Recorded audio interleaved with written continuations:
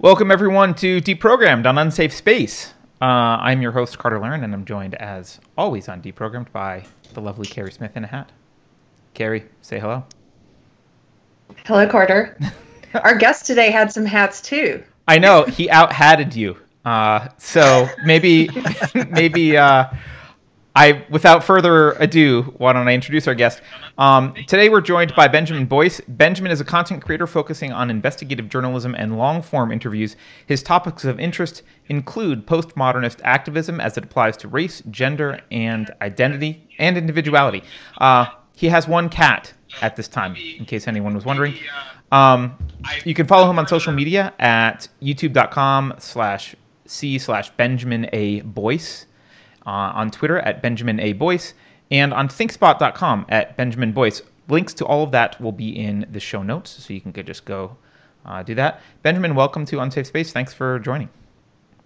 Thanks for having me, Carrie and Carter. So, here, I'm going to try and adjust so I can be... we're all three split screened. I'll try and sit in the middle so we can get all of us in the screen at once.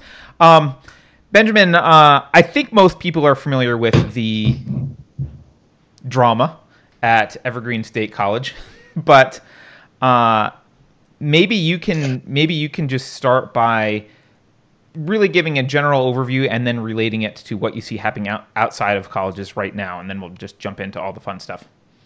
And we have a lot of new viewers who may not be familiar, so fair. A summary would be great. Yeah, let's see if I can summarize it. So in 2017, on May 23rd, a group of protesters at the Evergreen State College showed up outside of the classroom of Bret Weinstein and confronted him about his racism. He evinced this racism through a series of emails written in protest of a college-wide equity plan, which was seeking to reorganize the college around the concept of equity, which is not equality. And the proponents of equity will say constantly it's not equality. Bret Weinstein, argued against the equity proposal, and he also argued against this phenomena called the Day of Absence. The protesters confronted his class, and then there was a minor scuffle with the police, and then they proceeded to the library building, and over the course of that afternoon, performed a struggle session where they yelled and processed and broke down and collected the administration and the faculty because, according to them, the college was racist. They then, on the 24th, which was that Wednesday, they then performed another blockade. They took over the library building. They went around campus, rounded up professors, and kind of held the administration hostage or just blocked them in the room until they enacted another struggle session where the president, George Bridges, conceded to what they want. Anyway, so a week of protest occurred, and they live streamed all of that onto the internet. I believe it's reasonable to assume that the students thought that they were in the right, and that it would be obvious. Sorry, Sorry, it would be brings a guest. It's all right. If we're getting all the triggers out of the way, right? Yes. Right, so. Sorry, guys. Like PTSD. So the students live streamed it thinking that the world would be on their side. It turns out that the world wasn't quite on their side. Bret Weinstein then went on Fox News, and the story spread across the internet because the footage is phenomenal. It's just phenomenal footage. The way that the students were behaving is over the top. And when you actually look at what they're asking for, it's really difficult to find out what they really want, other than, I would assume, largely speaking, power or centrality with regards to the institution. I was a student at that time. I was on campus when this occurred. I was in one of my last classes, was right after the protest, and the professor staged a struggle session where the black students yelled at the white students because we were silent. And then when we asked what we were supposed to say, they said, shut the fuck. They told us to shut up in no uncertain terms. And the event was not this is an overused term. It was rather traumatic to be on campus and to watch the entire mood of this educational institution turn into one of lockdown and of no discourse and of there's a right way of seeing things and everything else is the wrong way of seeing things. I was about to graduate. I had been going there for about 4.5 years. I was working in the media department. I had watched and I had been on camera, like manning the camera. You're not supposed to say manning at the Evergreen State College. I was helming. You were personing the camera. Cameras have no gender, just photons. I was on camera or behind the camera watching seminar, lecture, workshop after seminar, lecture, and workshop promoting this anti-racist pedagogy without any sort of criticism or dialogue or pushback. It was like, this is what we think about race in America. And to encapsulate this theory that they pushed upon the students, they basically said that it's not okay to not see race, that colorblindness is actually offensive, that you're denying people's reality and their lived experience if you do not see their color. By the end of 2017, nobody could see anything but color. Color was front and center. That was the only thing that was really real. That was the cultural capital of the day. I was, for some reason, I was watching YouTube and how people were making product with all the footage, and I saw people making stories out of this story, but nobody really had the inside.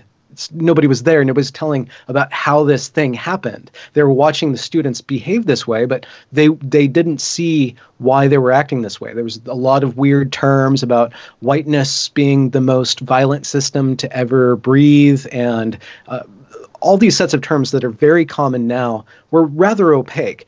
And so what I did was I began to speak out with a certain thesis that what the college was attempting to do was to force everybody to see every individual as a marker of their identity. And I exhumed and I laid out over the last 3 years all the footage that I could find and lots of emails and other internal documents to show the progression of this way of thinking that starts out as being anti-racist and then turns into probably the most racist thing that I can personally imagine. Though there's more egregious, more violent forms of racism, but in action and in deed and in conception, it's thoroughly racist. Now, do you think it actually started out as I mean, you say it started out as anti-racist. I know that's the label, but I haven't seen an origin that even looks anti-racist to me in terms of where this came from. Well, I would highly suggest you guys speak with James Lindsay or Helen Pluckrose about the origins of critical race theory and postmodern theory in general. They have. For anyone who doesn't know, we do have interviews with each of them on Deprogrammed. If you guys haven't seen them yet, for our new people. So yeah. I would not be able to give an accurate or non-embarrassing recount of the ideas themselves. I can say that what I saw was in 2015, the college president comes onto the scene and he says that despite the advances of the civil rights movement, our country is still embroiled in racism, and we need to deal with this now. This is an urgent problem, and we will have lectures and workshops starting tomorrow, and these are going to be uncomfortable conversations where we are going to be safe and confront these horrors of modern times. And immediately I was on camera. I was watching these professors begin to enact these ceremonies. Really, they were not even like academic events. They were ceremonies, and to this day, they're still defending these as righteous non-Western or non-white ways of knowing, which is it's a whole other conversation. But well, I mean, it's a related conversation, right? Because I mean, one of the things that I think surprises people. So, if anyone hasn't watched your series on Evergreen, they should absolutely go over to your channel and check it out. It's what is it like? 19 or 20 videos. It's a long, in-depth series. But one of the things that you'll see students say things that seem absolutely ridiculous, but they say them with a straight face, and I think that they're rooted in some of that critical theory philosophy that's been permeating in universities for quite some time. So there was one that I wrote down that said, one student said to Brett Weinstein, "You need to stop demanding that everybody use logic and reason and white forms of knowledge." And that to me is pretty racist. It's an implication that non-white people don't use reason and logic, that they have some other cognitive apparatus for dealing with the world, which I would be insulted by if I were not white. But that kind of stuff is based on some real fundamental flaws in the philosophical foundations of universities. I have some questions so thank you for the overview and the summary for people who don't know. One of the reasons I want to talk to you is that, so I used to be one of these students who spoke this belief system, but it was a long time ago. It was 20 years ago. But I continued to speak it for a long time, and I spoke it in my career. I pushed it. And one of the things I've noticed, we've been doing this show now for, oh my gosh, Carter, almost 2 years now, maybe. Is it that long? Yeah, well, in October or November, I think it will be. Okay. But one of the things we try to do is explain a little better about what my old belief system was versus what it claims to be. And I do contend that it actually, at its roots, it is a racist belief system. It's just that there are people in it who believe that it's anti-racist, and they really, with good intent, a lot of people will push it.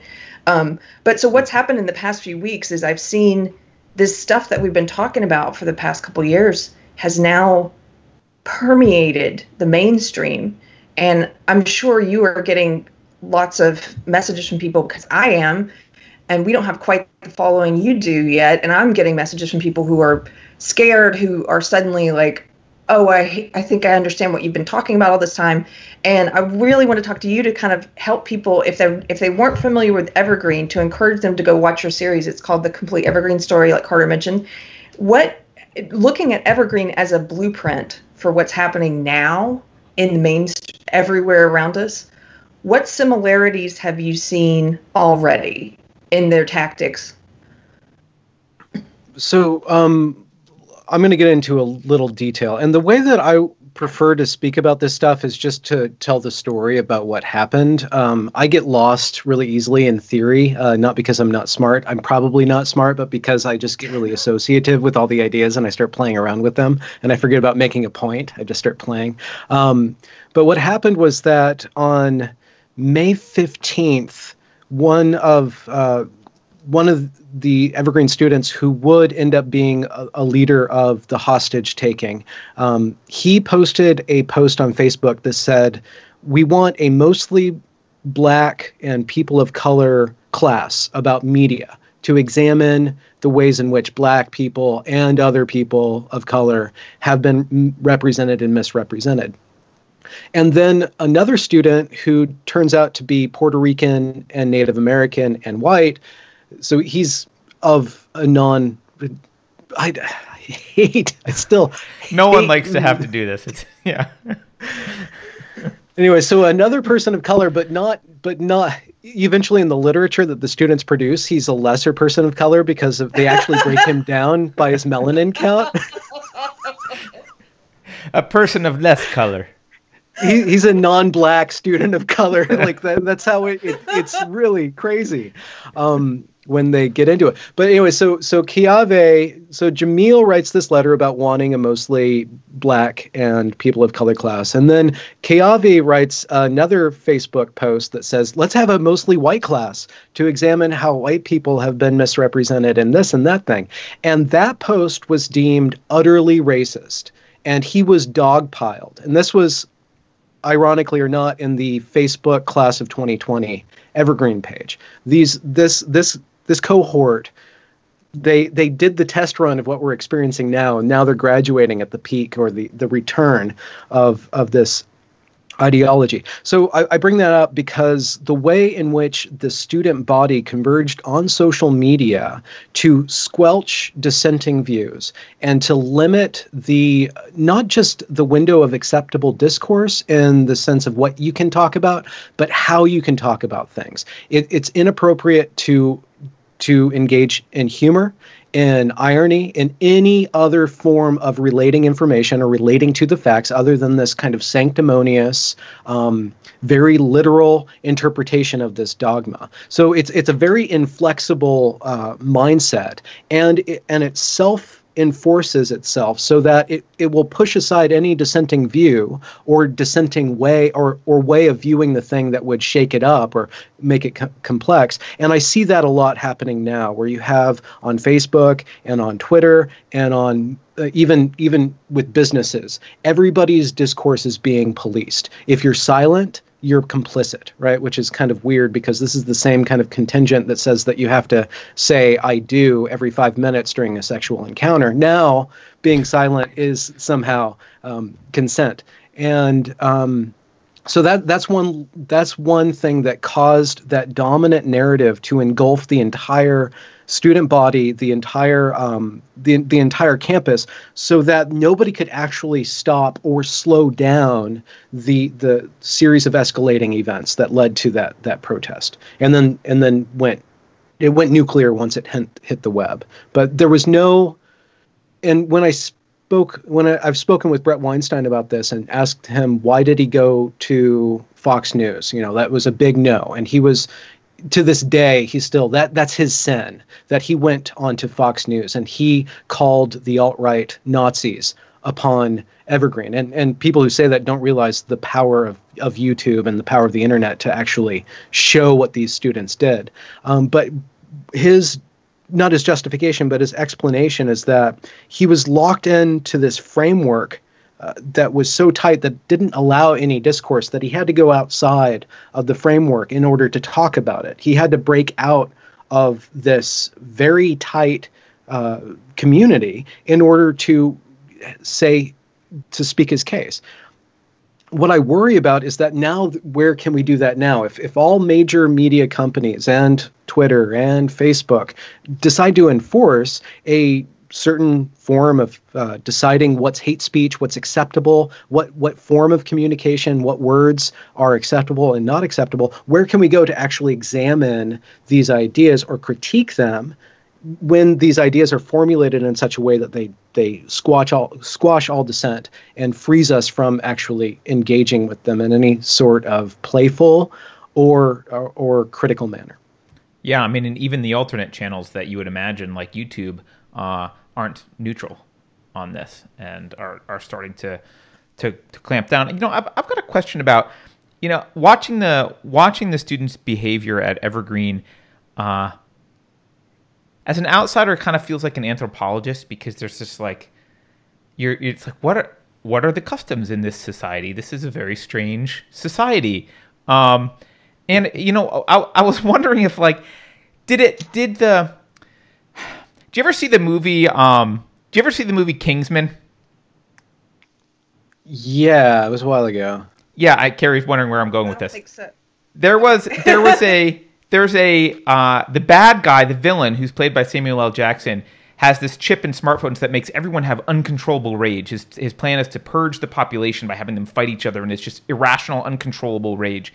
And watching the Evergreen students during that time, it felt like really trying to engage them is not a good idea, because there's a level of rage that's palpable, that's just appeasing them won't work, agreeing with them won't work, arguing with them certainly won't work. That there is no capability to listen when you're that emotionally jacked up.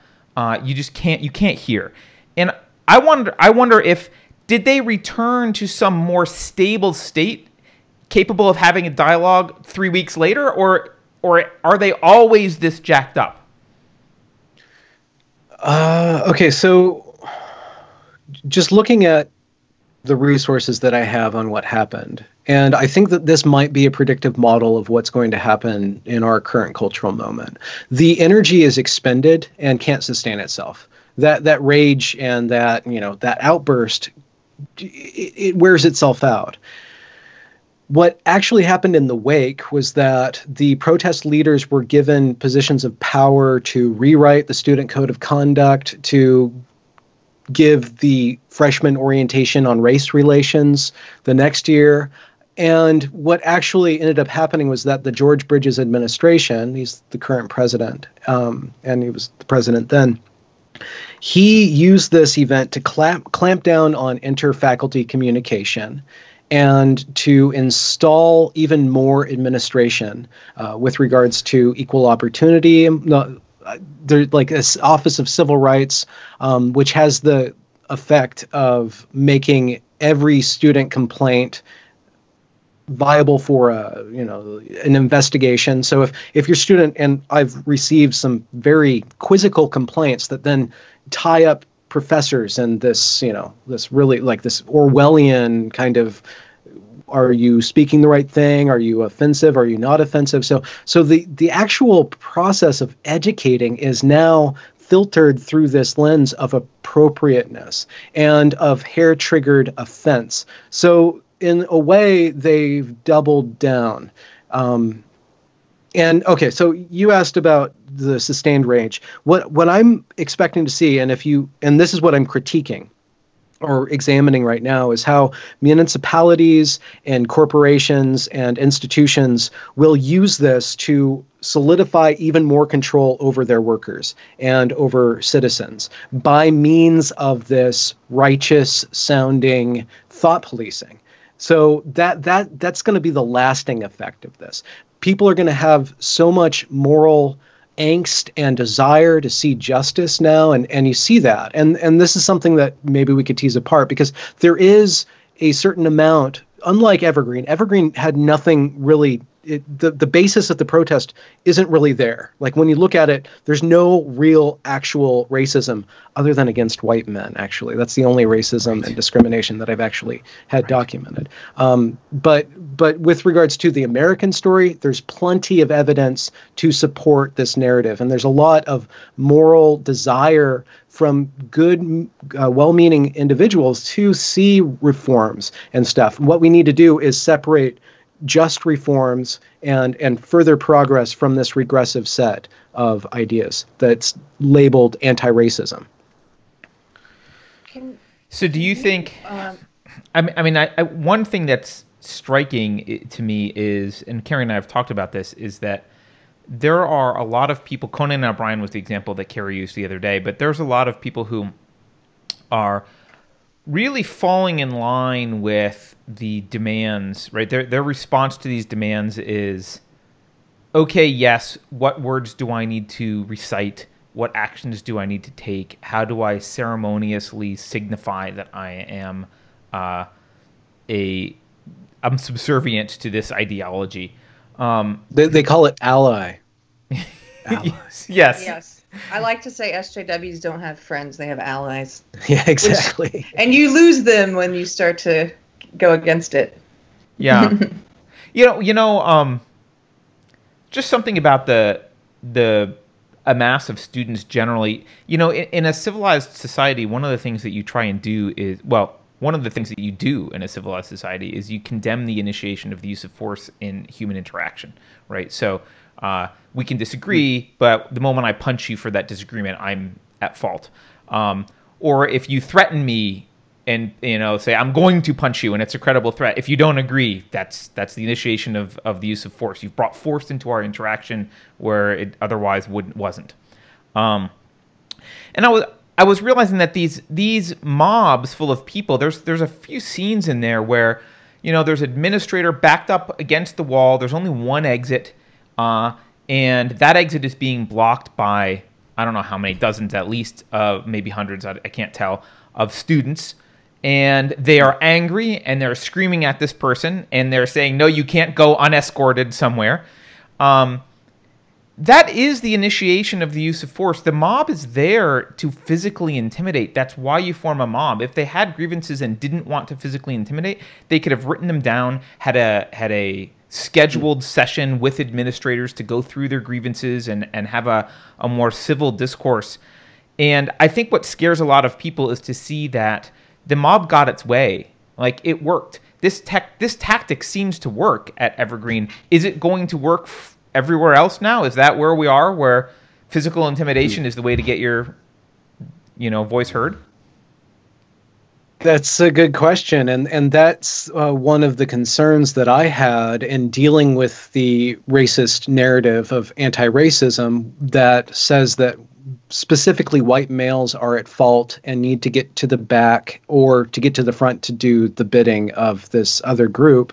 And Evergreen had lecturers come in to argue against free speech after the protests, right? They are not apologetic of this at all. And the professor that they brought on, who was a professor of constitutional law, who was arguing against free speech because of hate speech and because in the history of the academy, these group of people didn't have a chance to speak. These ways of knowing were not heard. It's time for them to be heard and to be understood. And my problem with that is that, okay, Jonathan Haidt has a positive spin on that if you're a white male, you go to university, after 4 years of being told that you're not good enough and that you need to shut up and do your work, you're going to be much more employable and a safer bet for a corporation than the people who were empowered the whole time and catered to the whole time. Because a job doesn't want you to do anything but shut up and get abused and do your work. My problem, though, is a little bit more skeptical, is that if you push this one group of people outside of society and say, you guys, one, you're at fault for everything that's happened to us. Two, anything that you would say in your defense is further proof of your guilt. You need to either obey us or go away. And if you don't obey us, we are going to call you the worst people that we can think of. Happens to be the Nazis. I'm sure people, the KKK, whatever, they're running out of examples. They only have those 2 or 3 names. What are those people going to do? They're going to leave. What they're going to do is see that they are being focused with a hostile attitude, and they have recourse to discipline and to what's their other option? I could have broken radical, and I think that to a certain extent I can still be criticized as being biased against progressivism and social justice, the social justice strain therein, because I was subjected to this. But I've tried since leaving Evergreen to resist where they want me to go. They want me to become a Nazi. They want me to be a bad guy. They really want, because that would make it easy. They wouldn't have to deal with anything. They want a monster to fight. Yeah. And that's something we talk about a lot, is they preach this false narrative, and they've been preaching it now to the extreme for the past 4 years since Trump was elected, that there's this boogeyman, white supremacist, Nazi, huge influence in this country, which couldn't be further from the truth. I mean, that's one thing that everyone in this country is united on, which is that those people are racist nut jobs, and they've been pushed to the fringes of society for a reason. But what's happening is that they're manifesting what they want. They're manifesting the boogeyman they want. They're pushing people to that fringe. And that's one of the things I'm most afraid of. They've also expanded the fringe. They practice this thing I call phrase shifting, where they take a term such as white supremacy that means something, the worst thing possible, right? Somebody who would go around killing people of another race, right? And then they shift that to include every structure known to man, every institution, the entire Western canon, the entire Western academic tradition. All of those are permutations of white supremacy. And therefore, your only option is to admit your white supremacy and try to be good, or deny your white supremacy and just be a white supremacist. Like, there's no way out. You just have to completely accept this totally negative designation. Well, with a lot of these things, there is no null hypothesis for any of these theories. And I think one of the things that scares me is normal people, people who are just living their lives, who maybe graduated from college 40 years ago or whatever, right? They look at some of the justifications. So what the left has done a really good job of is they've done a good job of creating a body of I'll put scholarly in quotes, but at least academic work, even work should be in quotes probably, where that's outlining this system, and it's everything from Peggy McIntosh's Knapsack article to Robin DiAngelo's White Fragility book, and it's painted with this patina as coming out of academia, and people, when normal people think of academia as this is where very smart people do very rigorous peer-reviewed research, and only, the best of ideas come out of academia, and they're rooted in fact and very well vetted. When in fact, these are just made up, unsupported claims that push their agenda, but they've referenced each other enough, and there's a body of work. And so one of my big concerns is people on the outside look at this, and it's very hard to it's designed to be difficult to untangle, right? So and it comes with this patina of legitimacy. So I think a lot of people are just like, I guess the court system is white supremacy, and McDonald's is white supremacy, and universities are white supremacy, and working is white supremacy, and you're like, okay, free speech and individualism. And I guess that's been proven by those smart academics, hard work, right? Perfectionism. Yeah. Yeah. Yeah. And I think that's really, really dangerous. I want to talk about to get back to some of the similarities that at least I've seen. I wondered if you could speak to because we've been watching. I don't know if you've been following it, but we've been watching the SJW online mobs in the knitting world on Instagram, and the way that they mob people, and it's the same belief system. It's just playing out in this digital sphere among knitters of all people, and one of the things we've noticed is every time they attack a new small business owner, there's two choices. You can apologize, you can bend to the mob's will, and they're trying to use force, they're trying to use bullying, intimidation, harassment, all this. You can do that, and you can make the forced apology, and I think, or you can stay true. You know who you are. You can stay true to what you believe, and you can refuse to do that. And I think people see this over here, the standing for yourself and standing for truth and refusing to apologize. I think they see that as the harder option. And in the short term, it is the harder option, perhaps. But in the long term, every one of these companies that's bent the knee, they're mocked for it. Their first apology is always rejected. They have to make multiple apologies. Then there are multiple demands that follow. And I wonder if you could talk a little bit about that, the pointlessness. And because when I saw some of those videos, if people haven't seen them, the videos of the college president, could you talk about George, how they humiliated and mocked him? Yeah. They continually, they kept on figuring out ways to interrupt him. So he would go along and try to get more details from them, or try to explain his position about how he's really on their side. And he basically put them up to this. Like that's the irony. He put this all in place to happen to him. And so he's trying to say that we are here for you. We're going to give you what you want. And like, why are you using your hands, George? Stop using your hands, George. And there's this one beautiful moment where one of the students yells out that the cops were coming and they were macing us for just trying to say our truth, and he's like, oh, they used mace. And then another protester says, it's not that they used mace, it's that they had mace on them. You're not listening to us. Right? So, and it's just, they constantly move it. And going through, and there's that, on the 23rd, there's that protracted, probably 2 or 3 hour struggle session in a particular room where you describe where the administrators are up against the wall and everybody's around them and concentric circles of melanin. And I've gone through and I've transcribed a good portion of that and kind of like meditated on it for a long time and kind of get past the point where I'm reacting to it and just like really just get into it and kind of be calloused to my own gut reaction to people acting that way. One question that I have and that I've wondered about a lot is, why did it not go violent? They got right up to the edge of violence, but nobody touched anybody.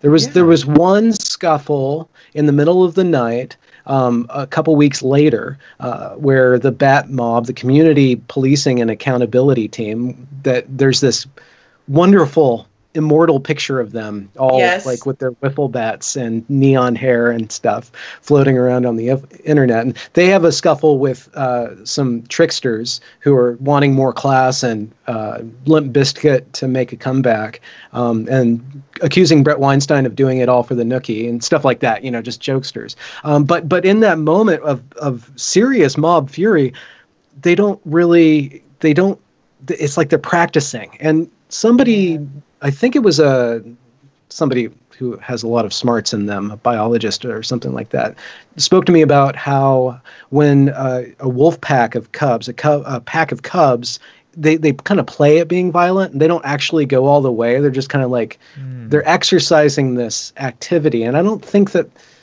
think that they kind of knew that if they went violent, then they would have lost. So they did everything except that. And that really shows us that we've allowed this realm of discourse that is basically harassment, that if it was any other color doing that to any other color, even 1/10 of that would be considered violence and would be soundly mocked across all media sources. But that they went completely nuclear and no media source really got into that or could really look at that, it shows that we are allowing that level of discourse to be there for some reason. We're allowing these mobs to form for some reason. And I think it might have to do with the ways in which our reality has been shaped by social media and how we are kind of uploading ourselves into a subtle world, like this astral world that's made out of pure communication. It's made out of pure expression. And so young people who've grown up in that see expression as violence, and they perpetuate that violence too. And that's kind of a half-formed thought. That's a bundle of half-formed thoughts, but those are some thoughts on that.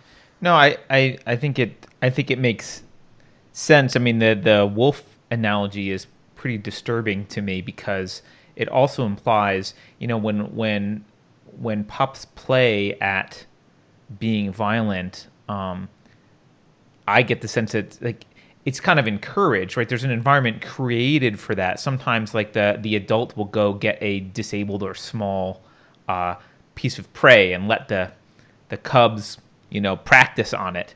And really that makes it sound like the university is prepping for actual violence when these kids graduate. Like, hey, you're going to have to be able to do this and then carry it to its logical conclusion. Don't do the logical conclusion now in your university. Because, by the way, George, what's his name? George Bridges. He is on their side. As far as I can, from the outside, he's 100% on their side. They're just very angry, so he doesn't get a chance to speak, and he's not, moving fast enough for them or whatever. But he is on their side. It almost seems like an intentional cultivation of there was civil war. I don't know. If you look at and I'm going to bring up Chaz. Yes. Or they want to be called CHOP now, Capitol Hill Operational Pejorative. I don't know, but I think it's occupied something. I don't know. Oh, okay. Province. Who knows? Okay, so I have friends that have gone up there and have given me a more holistic view of the place as kind of rather communal and not necessarily an evil thing, that you can see if you just selectively look at clips. So I'm just going to give that as a disclaimer. This is just one person with a microphone at Chaz, and he's saying it's not Chaz, it's CHOP. And remember the French Revolution, and remember what they did to people who don't agree with them? Chop, chop, chop. So that discourse, that level of language, even if it's crowdsourced to the loudest person getting the mic, that there's still people chanting on it. It should be to some degree, and I want to be, it's hard to be nuanced. It's hard to say, okay, this is symbolic, but at the same time, it's not. And we've entered into this morally righteous cause that justifies everything that aims in one direction, which would be the equalization of the human race to all one level playing field in the eyes of the law, in the eyes of the banks, in the eyes of every given rubric. They want equality. So anything that goes in that direction is acceptable because it's furthering that cause. But at the same time, if you see what happened at Evergreen, and Brett Weinstein has said this much more eloquently than I can, it's that you can't really tell apart the narcissists and the sociopaths from the true believers in actual justice. Yes. You can't really tell them apart until this magic line occurs where the oppressor becomes the victim, and the way that they treat that victimized oppressor, right? And it reduces everybody to either a victim or an oppressor, and then victimizes the oppressor and oppresses the victim. They swap it out at that magic moment, and at that magic moment, you can see people for who they really are. And you can see the struggle sessions. I don't know how they do it at the knitting circle, if they all get their little needles and start like rubbing them together. At Evergreen, it was the snapping, but there's that weird pitch where things become a hair's breadth away from So the French, I saw that clip where they're all chanting "chop, chop," like chop their heads off. And I had just watched a documentary on the French Revolution, and most SJWs that I know are not students of history. They're not learning history. And in fact, this ideology is said history is white supremacist. There's no reason to learn it. I just watched this documentary, and I don't think they realize, this gets to my point about like joining the mob doesn't help you. They are still going to chop your head off. Robespierre, he was the architect of the terror, where all of these people who were pushing the guillotine ended up at the guillotine. Like, they came for him. There's this, it's like a shockwave of bloodlust, and it will eat everything that's in its path, even that which is purporting to serve its cause. It will eat up until it expends itself. So once it goes critical, it just has to run itself out, and it will devour itself in the end, because it's madness. It is no longer based on principles that root one in critical thinking, and it's not just the emotion. And that's the weird thing. There's this string of arguments that are very tenuous, very complicated, like you were bringing up. They're laundered through the academy that hide the fact that this thing is.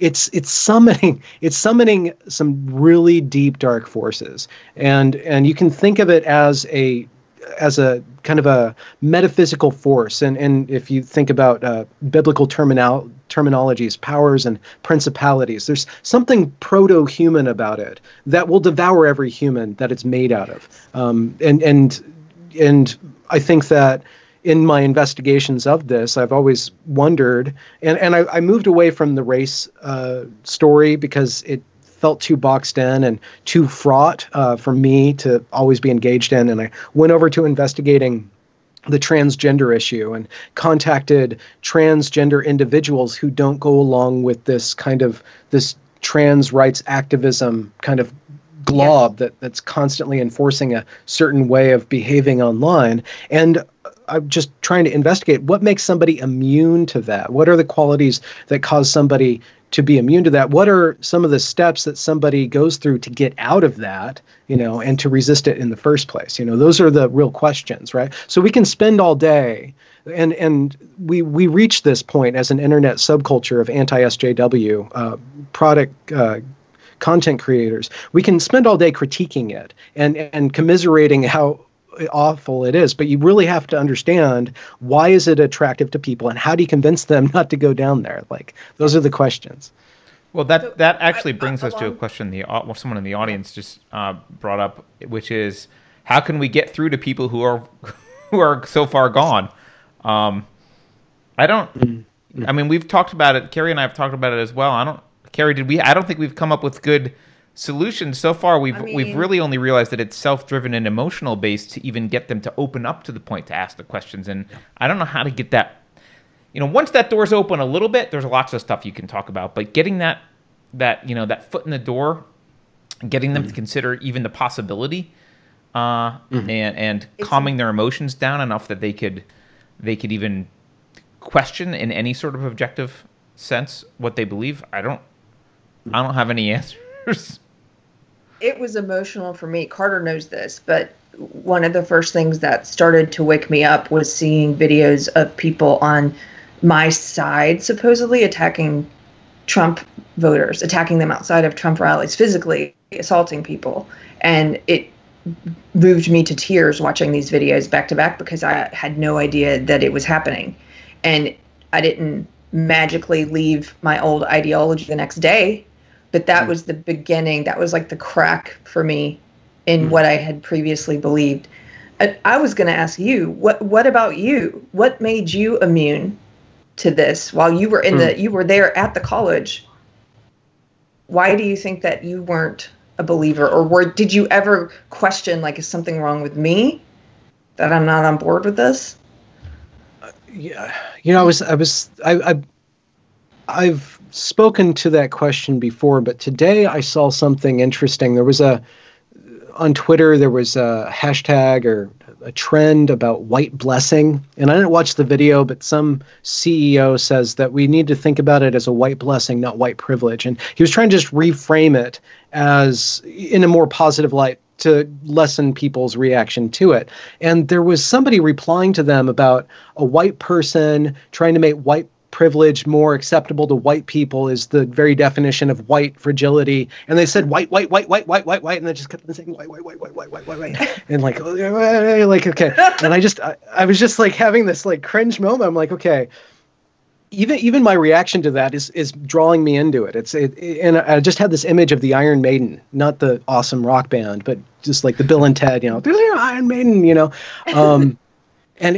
And what if it's so claustrophobic? It's just so claustrophobic. It's like, okay, I am white, you are black, and I have to feel this thing, and there's just no room to like actually resonate with the bounty of life. Like there's no connection with that which is the power and the source of all goodness in the world. It's so limiting and constricting, and it pulls you down into this concern and this care and then this guilt and this shame, and it hijacks those emotional compasses that I use to regulate my own behavior. And I have a pretty strong, we're getting into psychology. I don't want to sound like self-obsessed, but I'm just trying to understand what it is. But I have a very strong guilt complex where if I do something wrong or say something wrong, I will stay up for nights thinking about that. If I make a mistake,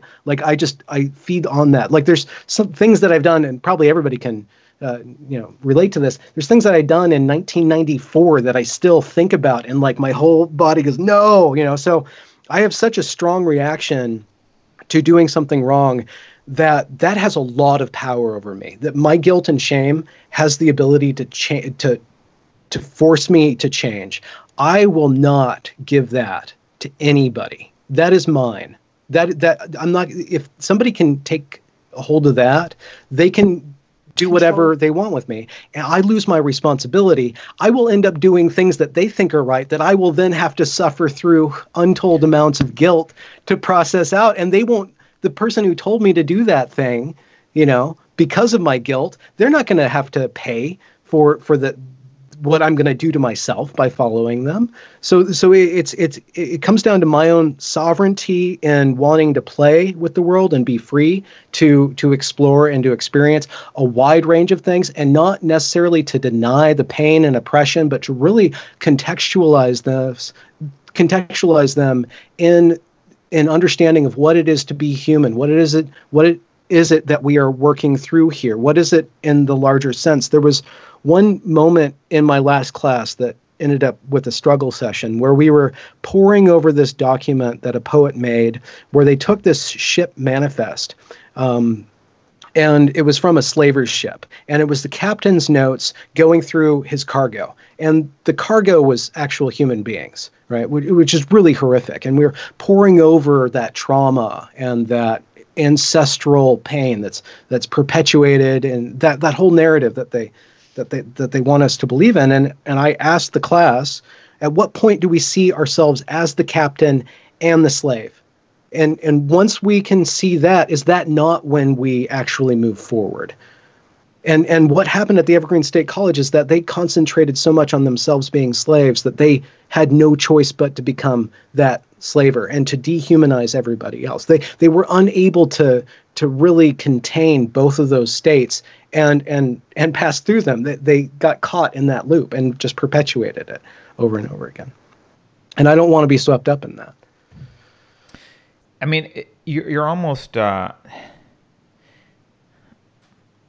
I don't want to. This sounds accusatory of the social justice people, so I don't mean it to sound this way, but it almost seems to me that there's some sort of healthy sense of self-esteem that's kind of necessary to be able to reject someone else trying to place unearned guilt on you. You have to have you seem to have this psychologically this desire for self-preservation that I'm not sure that everyone shares. Which I know sounds crazy, but there is a lot of dysfunction in the world, and I when I see the people washing the feet of other people and kneeling and even George putting his hands down, right, and like meekly, right, yeah, sorry. There's just you can't. I look at that and I think I see someone who has no respect for themselves in how they're just responding, and they're willing to just be someone else's puppet. Yeah, and they mocked him for that. Like when you mentioned, they told him, "Your hands are aggressive" or whatever. You put your hands in your pockets. He did, like a toad. He like you said, no self-respect. He complied. He put his hands in his pockets like a piece of dirt, and then they laughed at him and mocked him. Why? Because even they don't have, nobody has respect for that. Not the people demanding. The people demanding it don't have respect for that either. Nobody has respect for that. It was shocking to watch. Yeah, it's very interesting to hear people's response to George. It's very easy to call him a toad, to dehumanize him, because he kind of did that to himself. There's this piece of footage. Vice came through and they did a 10-minute, 12-minute documentary right after the protest happened, and they got some really choice interviews from the different people in the story. And they asked, the interviewer says, so your students say to George, so your students say you're a white supremacist. Are you a white supremacist? And George says, no. Well, maybe. And the guy's like, wait, what? He's like, well, it depends on what you mean by white supremacist. Am I a person who's white with a position of power and privilege? It's like, okay. But what I want to bring up and what I find troubling in the washing of the feet and the demanding for our mayors, the mayor of Olympia, she bowed to the mob, and she had the chief of police. When you have your authority figure bow down to the mob, everything that authority figure represents also bows down to the mob. So when George Bridges goes up in front of the state legislature and they say,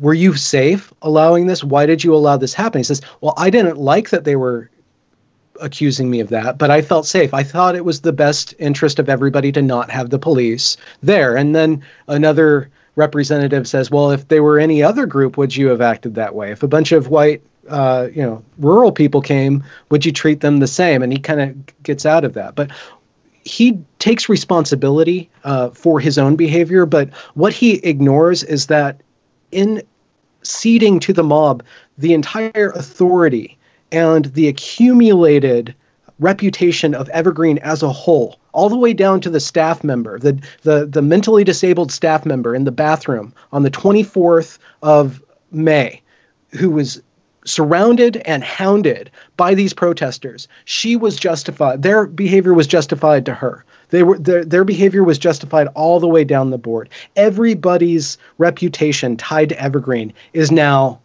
his name is on my certificate. What does my certificate mean? It means that I will bow down to the mob.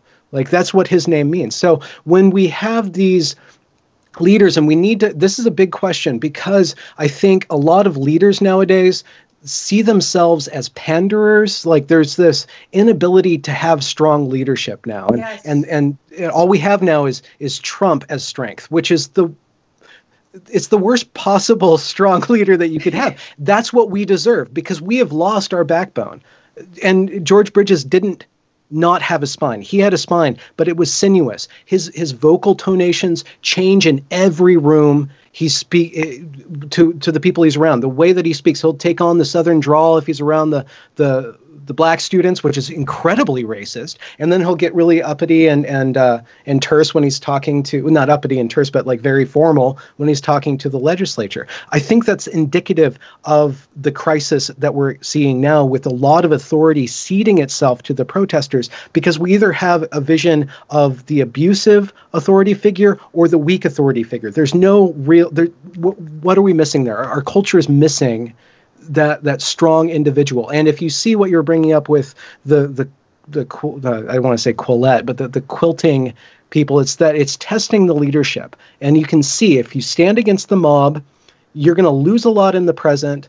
But if you give to the mob, they won't leave anything behind. It's a pack of piranhas. So we are going through this, and what's going to eventually be corroded is either everything or the strongest things. What does it mean to have integrity? What does it mean to be actually righteous? What does it mean to actually serve your community? What does it mean to have actual empathy that doesn't patronize and infantilize that which those people who you have empathy for? It's really, it's a crisis moment in our civilization, but it's also a test and a wake-up call for us to return or figure out how to be good people surrounded by this technology in this time of this very slim moment of superabundance that we have.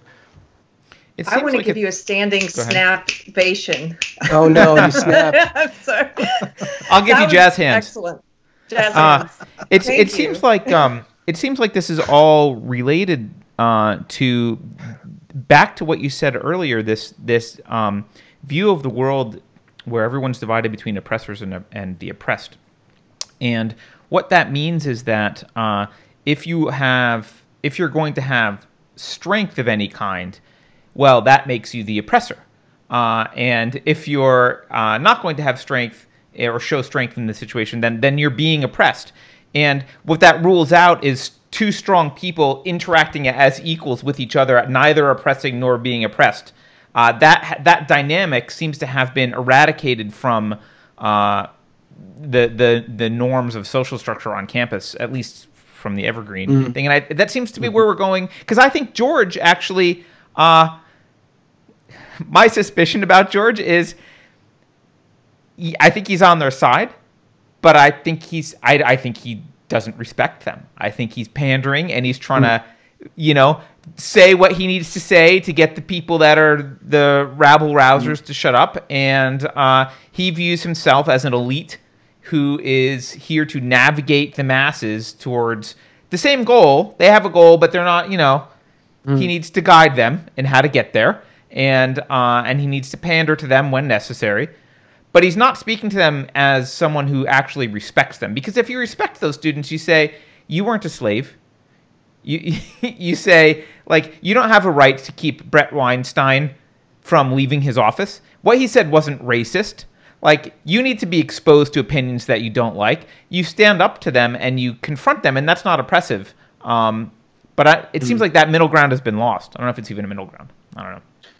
Yeah, I don't know where it went. I mean, I guess we could chart where it went, but I think part of it is that the university, this is just a theory, but if you see the government started to subsidize student loans, enabling the universities to extract more resources from the students' future. Where did they put all those resources? Into the grounds and then into the administration. And the administration just ramped up over the time. There's some chart out there somewhere that shows that the increase of administration in higher education follows the same line with increased government aid to it. What you have is, and there's a lot of theories that are based on the Soviet Union, actually, about how a bureaucracy just perpetuates a bureaucracy. And so what do you have at the top? A bureaucrat his ultimate job is to secure and extend the bureaucracy. That is who he's serving. Now, George Bridges, he has spent his life fighting the justice system and trying to reform the justice system. His doctorate's in the disproportionate amount of African Americans in Washington state prisons. He's been on this whole equity train for years and years and years. The problem isn't that the problem with equity, this whole diversity movement, might not be that it's formed out of these critical theories that are actually crazy.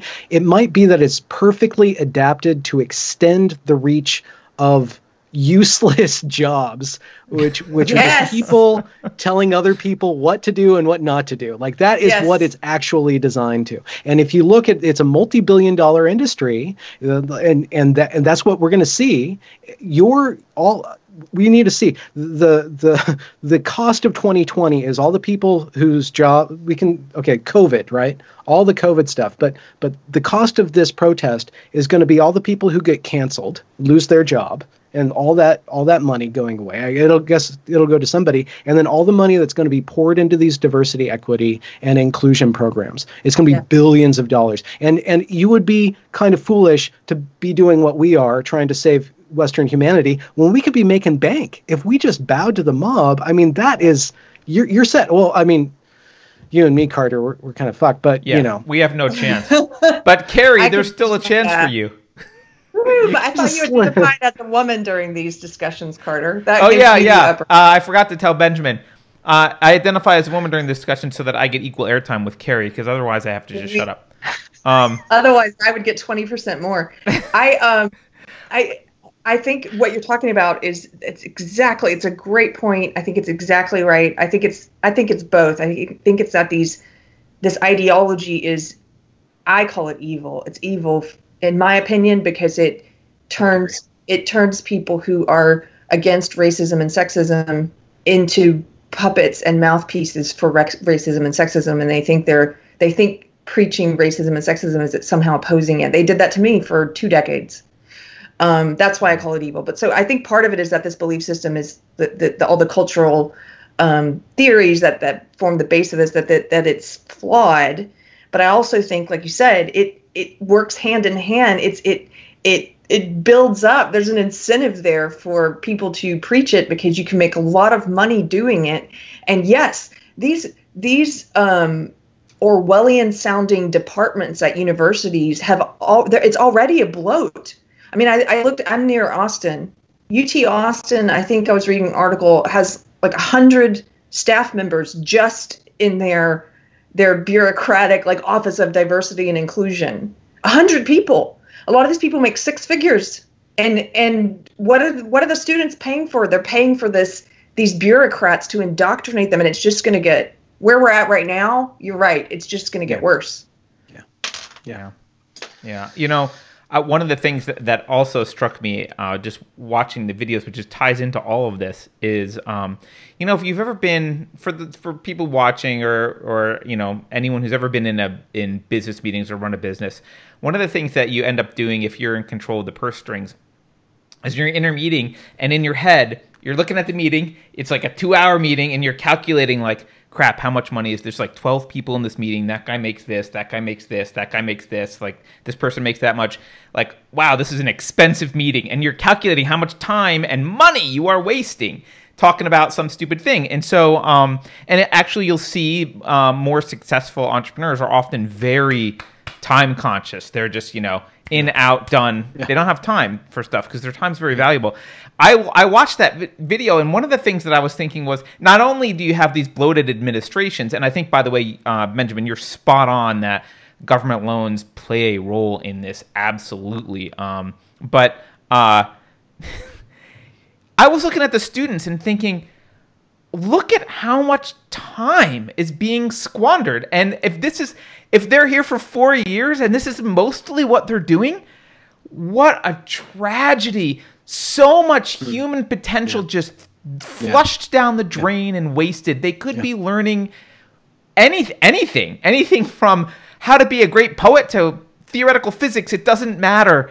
They could be doing anything productive, and instead they are having these Yeah. sophomoric, Yeah. teen-like kind of angst sessions where every minor discomfort is dramatically catastrophized as like, I'm unsafe. Everything is like this huge catastrophe. And they're spending all their time on that. And yeah, it's destructive, but it's also just a waste of, we're wasting entire generations of kids. I don't know how this bodes well for the future of our society, frankly. Yeah. There's there's a question for me, like, does this ideology attract or build narcissistic sociopaths? What does it do? And if just watching my last couple years of Evergreen and watching how the purpose of every class and every program started to become more and more about trauma.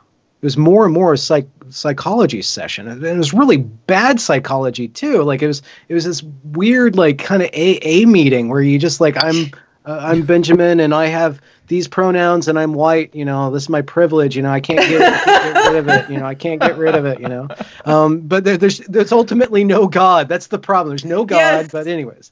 So it doesn't. You just like, there's no grace. There's no redemption. It's like, I don't know the whole 12 steps, but it seems like they only have 5.5 of them. Well, they don't get to no, they don't even get to number 4. They don't get to making an inventory of all of your resentments and then figuring out your role in everything, in every situation, and every person you resent. Yeah. No. There's no self-introspection there. And this is the problem. This is one really unfortunate problem with it, is that if white people are responsible for everything, that means we're going to learn responsibility. And you're excusing the capacity to be responsible from the victim. That is horrible. That is absolutely horrible. The only way that I have gotten out of the bad parts of my life, like when I failed, when my life collapsed, the only way out of that was to take responsibility for myself, find my ambition, and go forward. That's the only way I got out. It creates a sarlacc pit of oppression where you just digest it for 4,000 years, Boba Fett can't even get out of there because his jet fuel's some kind of white domination, so that's sucked out. By the way, I need to get my Star Wars friend in here to decipher this for me. No, I love that you said a sarlacc pit of oppression, and it reminded me that you also said that there was a social justice Cthulhu at some point, which I thought was awesome. So yeah, you get props for that. Someone in chat asked, to a Second Amendment self-defense law asks, why isn't the university system white supremacy? If everything's white supremacy, I guess why isn't the university system white supremacy? It is. It is white supremacy. I think it is. They say it explicitly. There's this talk that is given by Felix Brathith, who is the head of the TRIO program, which is about incentivizing marginalized, whatever that means, students to get into college, right? It's basically your outreach program for low-income and minority students. And he has a bunch of these high schoolers come to the Evergreen State College campus, and this is 80 days before the protest. And they're all he's probably one of the most cringy public speakers. If you watch the series, he's just such a bad public speaker. Totally a cringe. But yeah, so bad. It's amazing how bad he is, and everybody just kind of follows it. But the students aren't paying attention to him. But he keeps on showing these images of 1958 or 57, where you have black people being yelled at by white people and black people being chased by dogs and beat by police. And he keeps on flashing these images at them. And he says, you know what? My grandparents went through the same thing on the Caribbean island of, St. Croix or something like that. And he said one day the queens of the island rose up and took it back. And just like those queens of the island, you have to resist this passive-aggressive bureaucracy that's doing the same thing that these dogs and police and white people were doing. And he's just putting it. And you see in the back of the freaking auditorium, there's a kid who ends up being one of the leaders of the protests. It's a direct tie between that. And so, yes, all of this structure is white supremacy, but as long as you aim it towards gaining resources, you don't have to be consistent. Like the rules of consistency don't apply with regards to, does one statement hold true and harmonize with another statement? That whole logic thing, that you totally disregard it. And I kind of want to make a misstep by saying you see this a lot in feminist literature where they excuse themselves of being logically consistent because it's all about the goal of restoring some form of justice or dismantling some sort of oppressive structure. And I bring up feminism because I was thinking of Samantha Bee a couple years ago. She goes on this tirade about these feminists made this Google list about Me Too men that was crowdsourced, completely blind. You could just put the name of these bad men. There's no fact checking, and this document was circulated. And Samantha Bee was she was excusing them with this crazy logic. And just 2 weeks ago or a week ago, the LA Times published this list of theaters who were not saying quickly enough that Black Lives Matter or saying it correctly enough that Black Lives Matter. It's like, that's okay for these people to do. It's okay. And they excuse that because it's going towards one goal. You're not making a misstep to draw that comparison to feminism, because that's the angle from which I joined SJW ideology. It's all these different issues, as you know, like under one umbrella. So some people come in through the feminism route, some people come in through the critical race theory or the Black Lives Matter route, some people from the LGBT route, but they're all arriving in the same place, intersectionality, right? Yeah. And that list, I remember the list you're talking about. I have seen in the past 2 weeks, the same thing is starting to happen. On digital media, on Facebook, there are groups now called Out Your Local Racist, where people are just posting people that don't agree with them.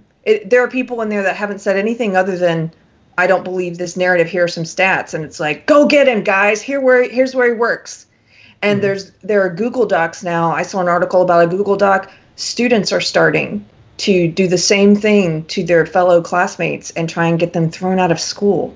Yeah. And there's no standard of evidence, of presenting evidence. It's just, if you post someone here, they are guilty, and the mob is going after them. Mm-hmm. Yeah. And they justify, like you said, they justify all of that. Yeah. And there was all these different things that were totally offensive 4 years ago are standard, and we were calling out. I was but there were people before me. Like, there was this calling out the social justice overreach and, like, Gamergate and stuff like that, and it was kind of petty and mocking stuff. But the problem that you have with these ideas is that if everybody adopts this, everybody will, if you allow your group to do this, every group's going to do this, and you just. With the whole privilege game, with like let's inventory our privilege.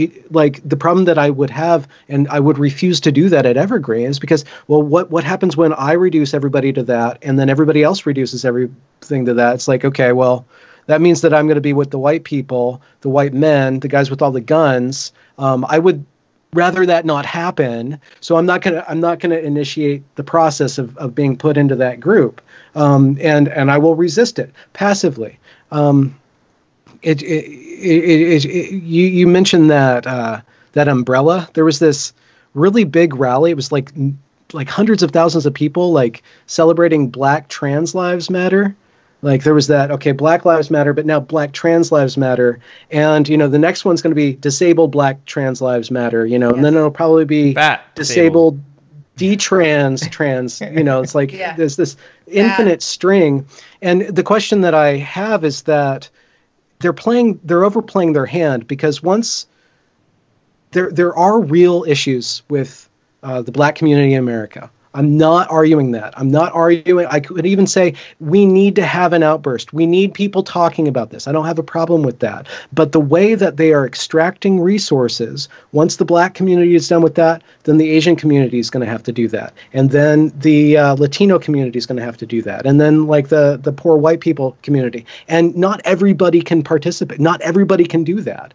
So what's the end game? And I don't think that they're thinking in an in-game sort of way. And that's why we need an MLK or a Malcolm X, like some leader to actually give voice and channel this energy. And Unfortunately, it's built in an Occupy Wall Street kind of way, the Black Lives Matter organic kind of outgrowth of it. It doesn't. It's decentralized. So you have these different radical communities that are just going to get as much as possible out of it before we pass on. And the bureaucrats are going to win in the end, anyways. Yeah. Really quickly, by the way, thanks Jen for the super chat. She says silence is violence, which reminds me of, they are trying to redefine things. I wanted to hone in on something that you said earlier. You used the phrase "ways of knowing," and that phrase strikes me as really odd because it implies that there's sort of, you hear the conservatives often talk about moral relativism, but it implies that there's somehow this epistemological relativism. What do they mean? What are ways of knowing? Well, I'm a postmodernist, right? I believe that there are different ways of knowing. There's different ways of plugging into people, and I like to express myself in varying ways. Like I go to the bank and I expect a certain sort of transaction at the bank. I go to my co-op and I, try to do my best to ignore the patchouli, and I have a, relationship with the hummus, there, I go through my life and I look at the story that is building itself around me, and I think about that and I tell it to myself, and then I listen to the stories around me. I ingest a lot of different media. I watch a science fiction story that has one world that operates this way. Then I watch a rom-com that constructs a different way of knowing, a way of examining, a way of looking at human relationships. And then I go and I ignore math, but I know math is there. And if I wanted to engage with math, I would have to reformulate the entire way that I'm plugging into that material. I think human beings aren't just one thing. We're a continuum. We're a nest of different kind of entities and hungers and desires and stuff like that. The question is, what is a framework that can harmonize all these disparate ways of knowing? And the problem with postmodernism is that it requires a lot of patience and humility and attention to all these different ways of knowing and trying to figure out what is appropriate to what thing. What the postmodernists, or I think of it as there's Jedi postmodernism and Sith postmodernism. And Jedi postmodernism wants to take all the power, all the force, and just play with it and put it together and disassemble it and make it make things in the world. The Sith form of postmodernism reduces it all into the common denominator, probably the highest common denominator, which would be the struggle for power. Right? It reduces everything to power. So what you do is you use all these different ways of knowing to extract resources, to extract moral authority or money authority or any other thing. Like you go through, you dismantle these systems of oppression in order to kind of leech the energy of that dismantling. And then they don't talk about what do you do after everything's dismantled, but I would assume put themselves on top. The thing is like you need to dismantle and mantle, and those are two other ways of knowing, So the question is, what is the one attitude or kind of constellation of values that allows you to interact with this diversity of experiences, these diversity of cultures, and this diversity of drives and hungers, and cumulatively produce a good self, a good family, a good neighborhood, a good, just a well-functioning, just, righteous, community that stacks up. What is that one way of knowing that can constellate every other way of knowing? I don't know. I think that religion was really good at tying all those different ways of knowing together. Like Christianity was good at tying the priestly class and the monks and the peasants and the kings. Everybody had a place in that strata. We had liberalism. Liberalism was really susceptible. The Enlightenment is really susceptible to people who want something stronger than this kind of removed aesthetic experience. This detached academic way of viewing the world is very susceptible to saying to this whole, we're going to use it for power. Because we want to feel something. We want to know something. And the scientific inquiry doesn't allow you to know anything. It doesn't allow you to be certain. You have to postulate humility constantly. You have to have a relationship with ignorance, a positive relationship with ignorance. That's very difficult. And when you have a populace that has been denied critical thinking, they cannot sustain that. So they go into what feels good and what matters to them. There's a lot there, which I don't think we need to unpack and go down. But I guess stepping back just a moment, what I'm hearing from you is, I guess what you're saying with ways of knowing, I'm viewing it as ways of relating to the world or understanding the world. Okay, that's fine. But in terms of humans interacting with one another, there needs to be some agreed upon standard for, hey, is the sky blue or not? How do we talk about it? How do we measure it? How do we agree on this fact of the universe or not? And it seems like there's a breakdown there between what, I don't know if you would call it the scientific method or enlightenment way of having that conversation, and what's happening on campuses and now in the streets, which is, I feel X, therefore you need to. I feel offended, Brett, therefore you are offensive, right? Or therefore you must change your, because my feeling is there's almost it's almost that there's like a metaphysical relativism. My reality is that I was offended, and your reality is that you weren't intending to offend, and my reality trumps your reality, QED. Yeah. Well, isn't that because the value set that is active there has something to do with the safety, I guess. Like there's a moral value that's at play there, like that care harm kind of matrix. Like that but is it's not actual we're safety, seeing, right? They're using the word safety, but they're not actually not safe. But everybody's susceptible to that way of thinking or seeing, because that is the dominant moral foundation of what's going on. Like that's the dominant frame. It's that we avoid harm and care as much as possible. And we care more, and we allocate our care according to who's more harmed or harmed, right? And that incentivizes, unfortunately, and they don't think this through, it incentivizes people to be harmed, because then they get that resource of care. Yes. Like it's lopsided. It's a lopsided morality. So that's how I would see that particular way of knowing acting itself out. You're making me think of Jonathan Haidt's The Righteous Mind. Yeah, where he talks about, the care harm principle is something, if you guys haven't read it, we did that in book club, but if you're new to the channel, you should definitely check that book out. I think you'll enjoy it, especially if you like what Benjamin's talking about right now.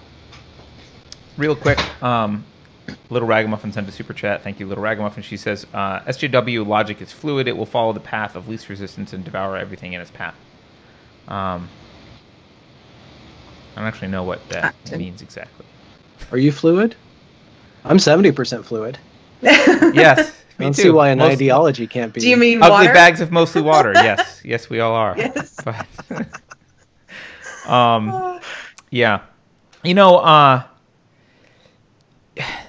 the other thing that this is doing is, you're talking about they're incentivizing feeling harmed, and the other thing that is happening here is there's incentive to I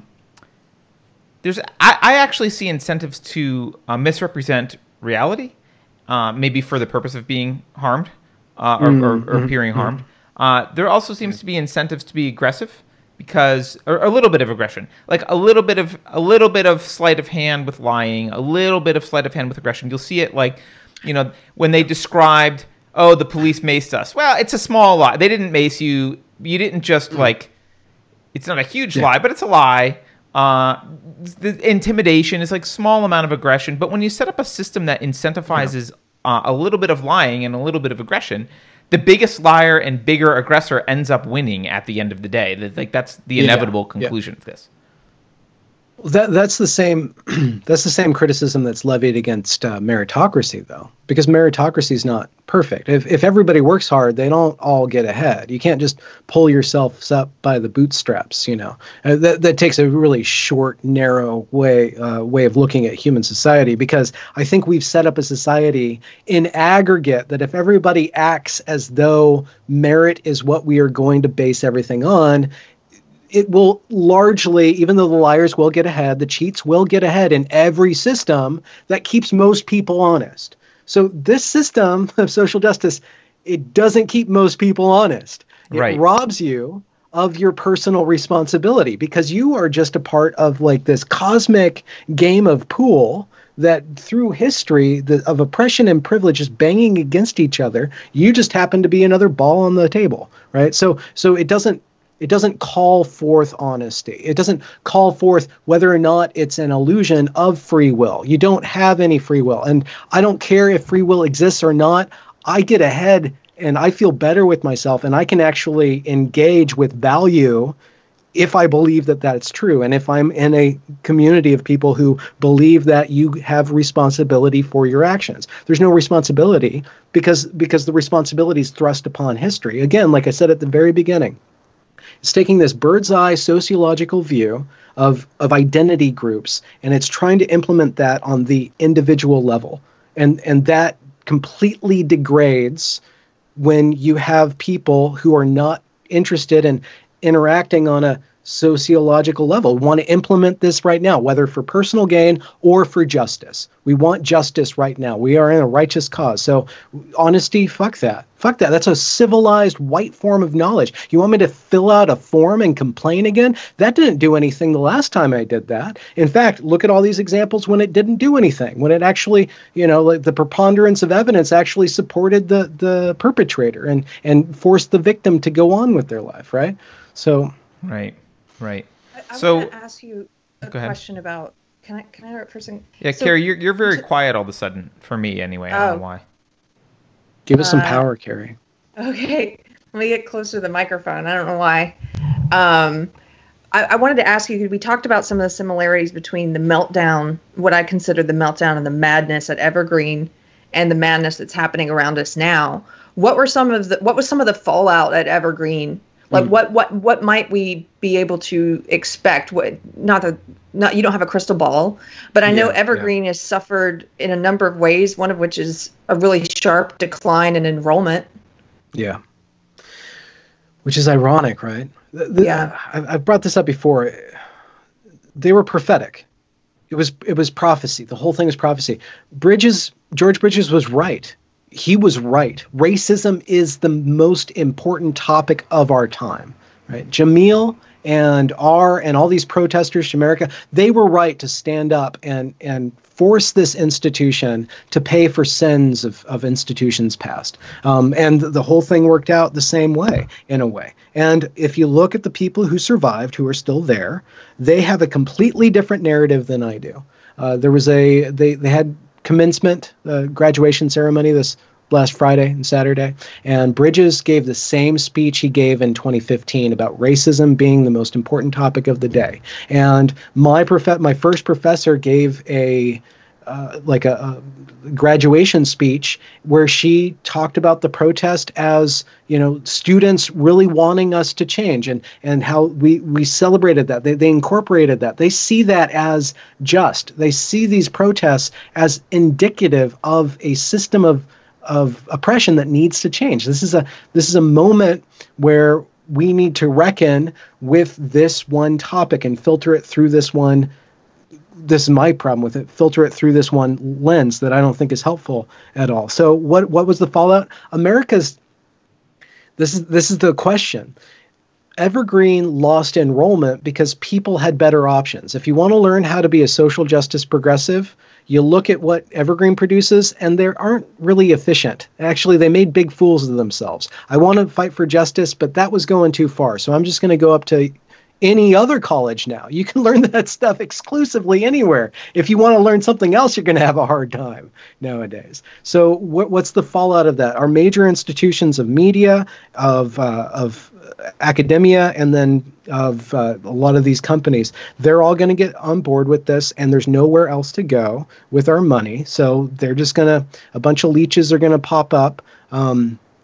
But nevertheless, the authority to the average person of the New York Times, towards the New York Times, like the authority of the New York Times is going to take a big hit. The authority of the Academy is going to take a big hit.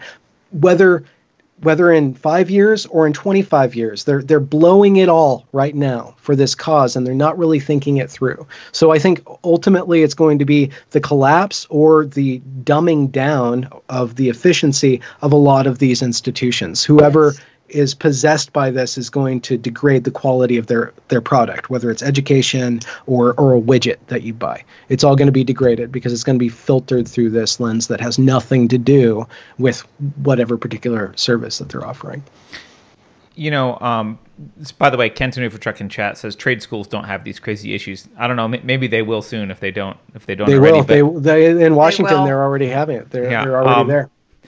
But it seems like now's a time because it's a minority of people. I think even though they're very vocal, it's a minority of people who support this way of educating, or at least it's certainly not. There's certainly a plurality of people who don't support it. Let's put it that way.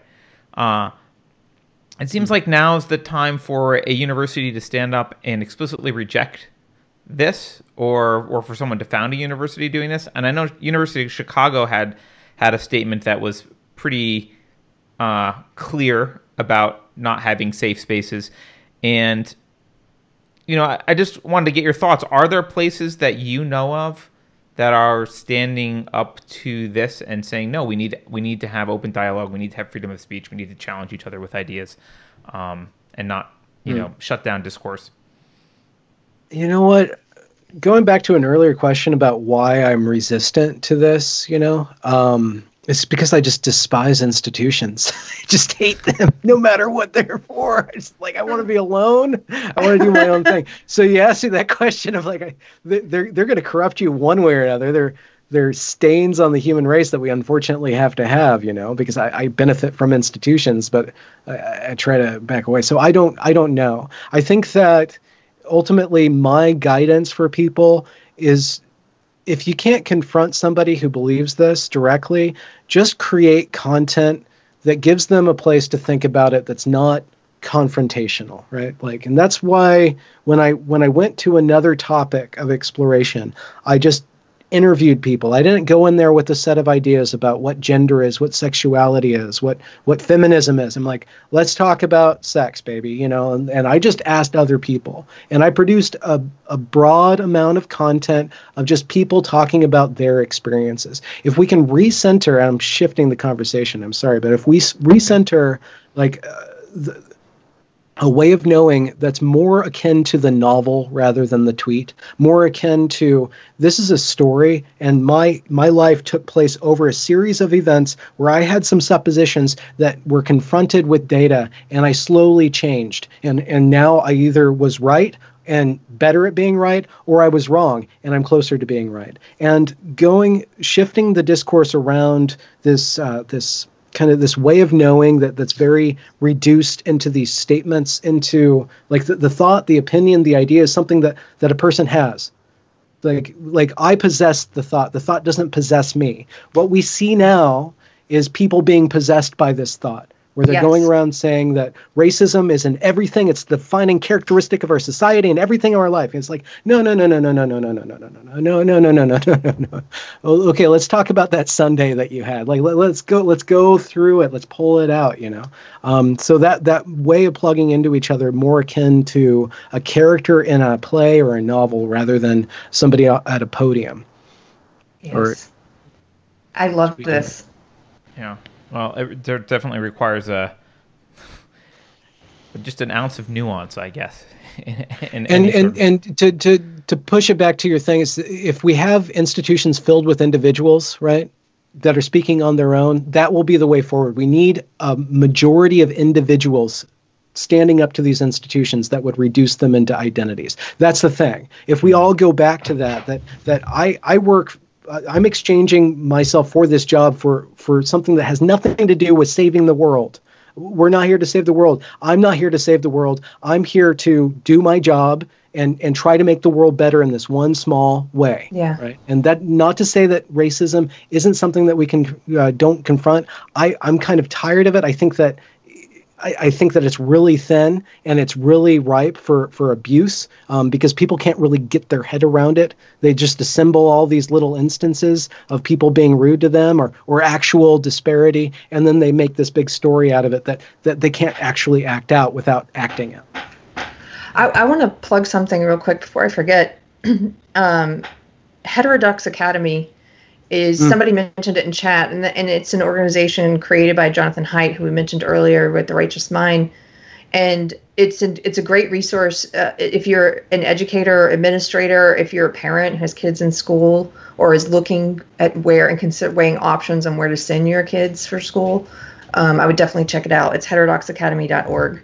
Just wanted to plug that. Yep. Before maybe now's a good time to go through a couple super chats that people want to make some comments here.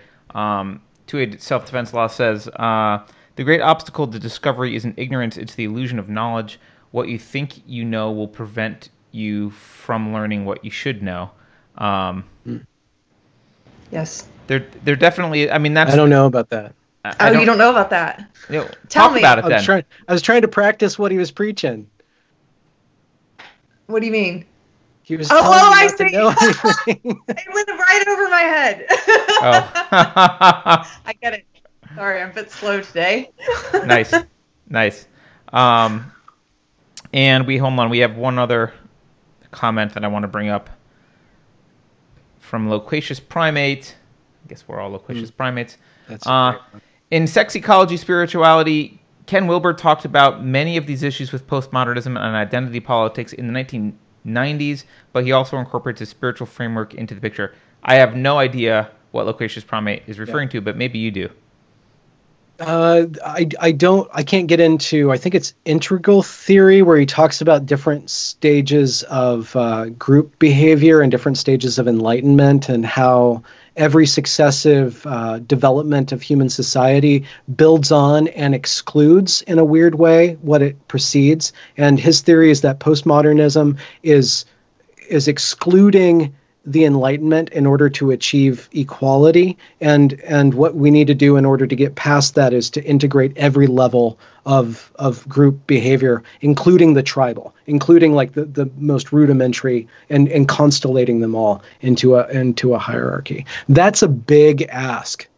A lot of people are not enlightened, and I think pushing enlightenment is what the social justice people are trying to do, and it backfires because we just need a system where people can honestly make mistakes and have their pet bigotries. Like everybody should be allowed like one bigotry, like where they cannot be canceled and they can just express their bullheadedness in whatever way they want. Everybody gets one, and they can only like put it in this like one bigotry space, like over there. That's funny. No, that's probably a bad idea. I don't know. I mean, what my bigotry would be. I think I've got it. No, I'm just I like what you said about having room to be wrong or to make mistakes, and it feels like people can have wrong ideas and wrong opinions, and there was maybe I'm just being nostalgic, but it seems like in the past you could be criticized for it, but you might be socially ostracized a little bit. Like certain people might not want to be friends with you, I guess, and that I think is healthy pressure. But you wouldn't be at risk of your entire livelihood being lost, and then even having a hyperbolic caricature of you spread around to, especially now with the internet, literally everyone. So, you're right. There is no room for failure. There's no room for warts, and for like overcoming them and kind of gently and slowly working with someone over time who actually does have some wrong way of thinking, to slowly steer them with compassion, towards towards something more, I'll call it rational, but more just and moral. And it reminds me of, Carrie, who was that guy who, there was the black guy who converted KKK members. It's like that could never happen now. Daryl Davis. He's not allowed to talk to them. Daryl Davis. Yeah, you're guilt by association. He actually has been targeted by SJW's Daryl Davis. They don't like him. Oh, I didn't know. They disprove his theory. Yeah. They disprove his theory that human beings are actually virtuous individuals who start narrow and grow bigger. Like the social justice, the progressive, whatever this is, and I'm sorry if you believe in this stuff and you can see the good in it, but there's this hubris of being able to see the truth for all time and be able to stamp your truth on all of history. And it's totalizing, it's totalitarian in the way that you behave when you're doing this. Yeah. And you cannot sustain it. It will devour you way before you implement it. It's, it's simultaneously narcissistic in its presumption of omniscience, but also it's at the same time, they speak in a way in which absolves them of all responsibility or even agency, right? So one thing that struck Carrie and I a few times is how they use black bodies as a description of themselves. And I was thinking about why that is. And my latest theory is a body has no agency. And black minds implies that, like, oh, you have a choice and can be doing something. A black body just gets moved about because it's just it's an inanimate. It sounds like an inanimate object, and I'm wondering. It's interesting that these two things coexist. This like abdication of responsibility and agency, while at the same time basically claiming omniscience. Yeah, they put themselves in the place of God, in my opinion. I'm a pretty new believer, Benjamin, and Carter and I, it's interesting to do this show with Carter because you have this like kind of newbie Christian perspective and then Carter's the atheist perspective, but we have such a big overlap in our founding principles of, that we can disagree on these other very large things, and that's okay. But so anyway, the part of our audience that's not Christian is used to tolerating me saying stuff about what I'm about to say. I think like you said, it's omniscience. They put themselves in the position of God, or they try to, and you're going to fail in that position. You don't know everything. You're not all powerful. It's a real arrogance. Even the way that they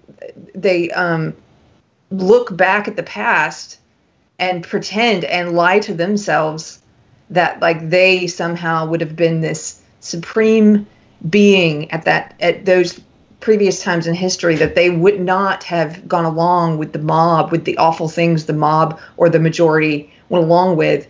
And I'm like, your behavior today is shows me that that's not true, because you are going along with the mob. You are going along with the majority. You are going along with an evil ideology, but you put yourself on this pedestal as if, you know better than anyone in the past. People, you were right to mention humility earlier, because I think it's a real lack of humility leads to. You don't have time to be humble. You have to save the world right now. Yeah, people are dying on the streets. Every time they walk outside the door, they're slaughtered by the police. It's happening right now, 9 or 10 times a minute. Right? Like there's no time for that. Yeah. The question. You're reminding me of there was one professor who was saying something like, every time I go outside, I have to worry about getting killed, and it was like, what are you talking about? You don't live in South Central LA. What are you talking about? But none of that's questioned. It is this sense of like urgent catastrophe, everything. Yeah. And what's the feedback mechanism for a moral panic? That's the problem. Like we have to preserve our little life rafts of discourse that can play around with ideas and challenge ideas. The tide's going to come through. I think it's such a big. We're looking at such a big momentous movement that it's going to have to wash itself out. It might be years, right?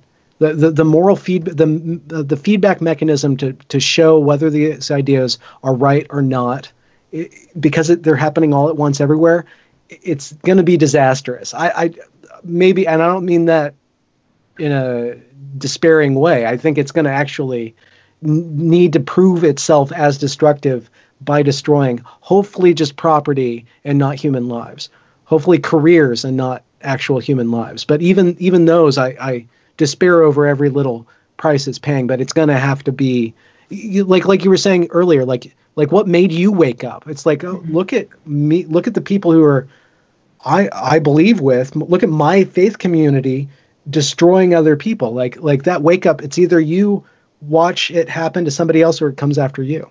Yeah. And what we need to do is provide content for people, in a way, a safe space for people to kind of like to detox and to think through and to deprogram themselves by interacting with the world in a more adult, ultimately more mature frame of mind. Can you give us a Star Wars analogy to tell us to get that's what you were, I'm so ignorant, but that's what you were dropping earlier, right? Can you drop some kind of Star Wars analogy that about the light at the end of the tunnel? Oh, well, ultimately the Star Wars 9 trilogy, I don't know what 9-part series is called. They succumb to the darkness of horrible writing. So they do indeed. You know what? I think, unfortunately, the writers of Game of Thrones, you know what they did to season 8? Did you guys watch that? I did. That's what's going to happen. Yes. Like we're not only in the darkest timeline, we're in the darkest timeline with the worst possible fucking writers writing the script. So it's gonna be a disaster. Not only like just everybody's gonna feel bad about it and wish it didn't happen. Like it's not just that the rubble of civilization's right there. It's like, did we have to like the reasons weren't really that good to begin with to do this, guys. Well, there's my analogy. Thank you for. It was a Game of Thrones analogy, but I think it'll pass. It'll be okay. Yeah. So I mean, I guess Benjamin, is there any kind of final thoughts for our audience on how they should be looking at what's happening outside of Evergreen? And how they should maybe respond to it in a way that minimizes, to use their language, to minimize harm. Right. Yeah. I think that the best thing to do is to keep your tabs on it, but don't let it drown you. Like really foster relationships with yourself and other people that engage with the world in a way where it's not falling apart, you know? And you know, this is so social justice-y. Like, it's self-care. You really got to practice it, you know? You need to have your little room filled with coloring books and ice pops. You know, you got to do it, you know? And if that's, you know, like some sort of interaction with some high math atheistic text or a little bit of, you know, Catholicism on the side, just go out there and with the fumes of the censer, you know, and just immerse yourself in that. Like, really remember that we're not entities that are in this pitched battle of good and evil. like that is a good way to frame your life if you want to have a short life, a short and really powerful life. Go ahead and go down that route. But there's so much little subtle things in the world that we lose sight of when we get involved with this magnificent and massive sort of storytelling. So go into it, but pull yourself out. And when you're interacting with it, because it's coming for you, ask little questions of the person. Try to get them to tell it in a story. Try to get people to really work it out. How do I actually perform this? If I have all this privilege, what do I do? And can I pay it off, or is it always with me? Or how many generations do we have before? Like, here's my first. Yeah, you want my first son or my first daughter? Like, is this prima nocta? You know, or what are we doing? You know, like, seppuku should just happen now. Should I just? Yeah. I want to say something to tag on to this, because I just saw in chat Ken and Midwestern Girl are both like, oh no, this made me feel worse, and I'm trying not to let this recolor my rose-colored glasses. Look, I think what you're saying, Benjamin, is that yes, things. Well, anyway, this is what I believe. Things are going to get dark for a while. But what I believe is also, like you're saying, like, step away from this at times. You need to step away from it. And I view it as a destructive ideology. And one of the ways that you can counter it without even having to talk about it is create things, whatever that is in your life. And that's self-care.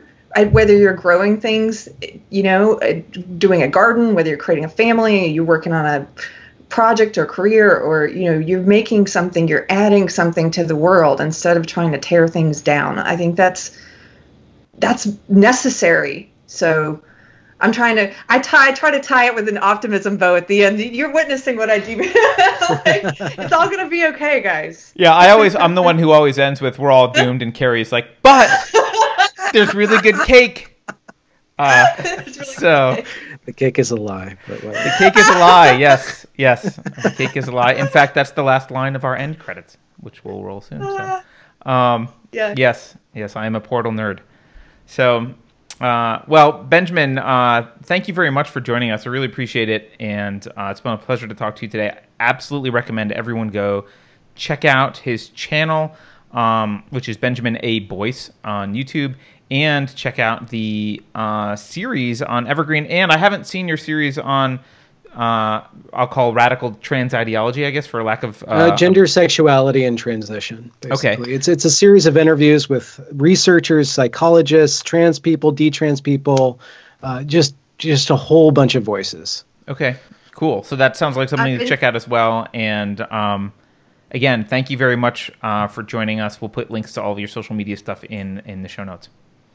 Benjamin, can you show your favorite hat My nipple? before you leave? No, your hat!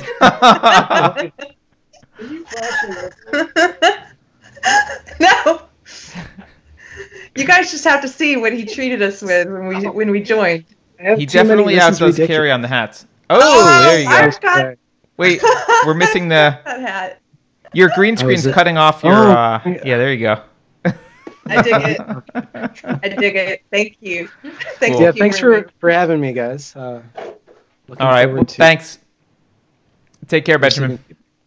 All right, guys. Ciao. Thank you, Benjamin.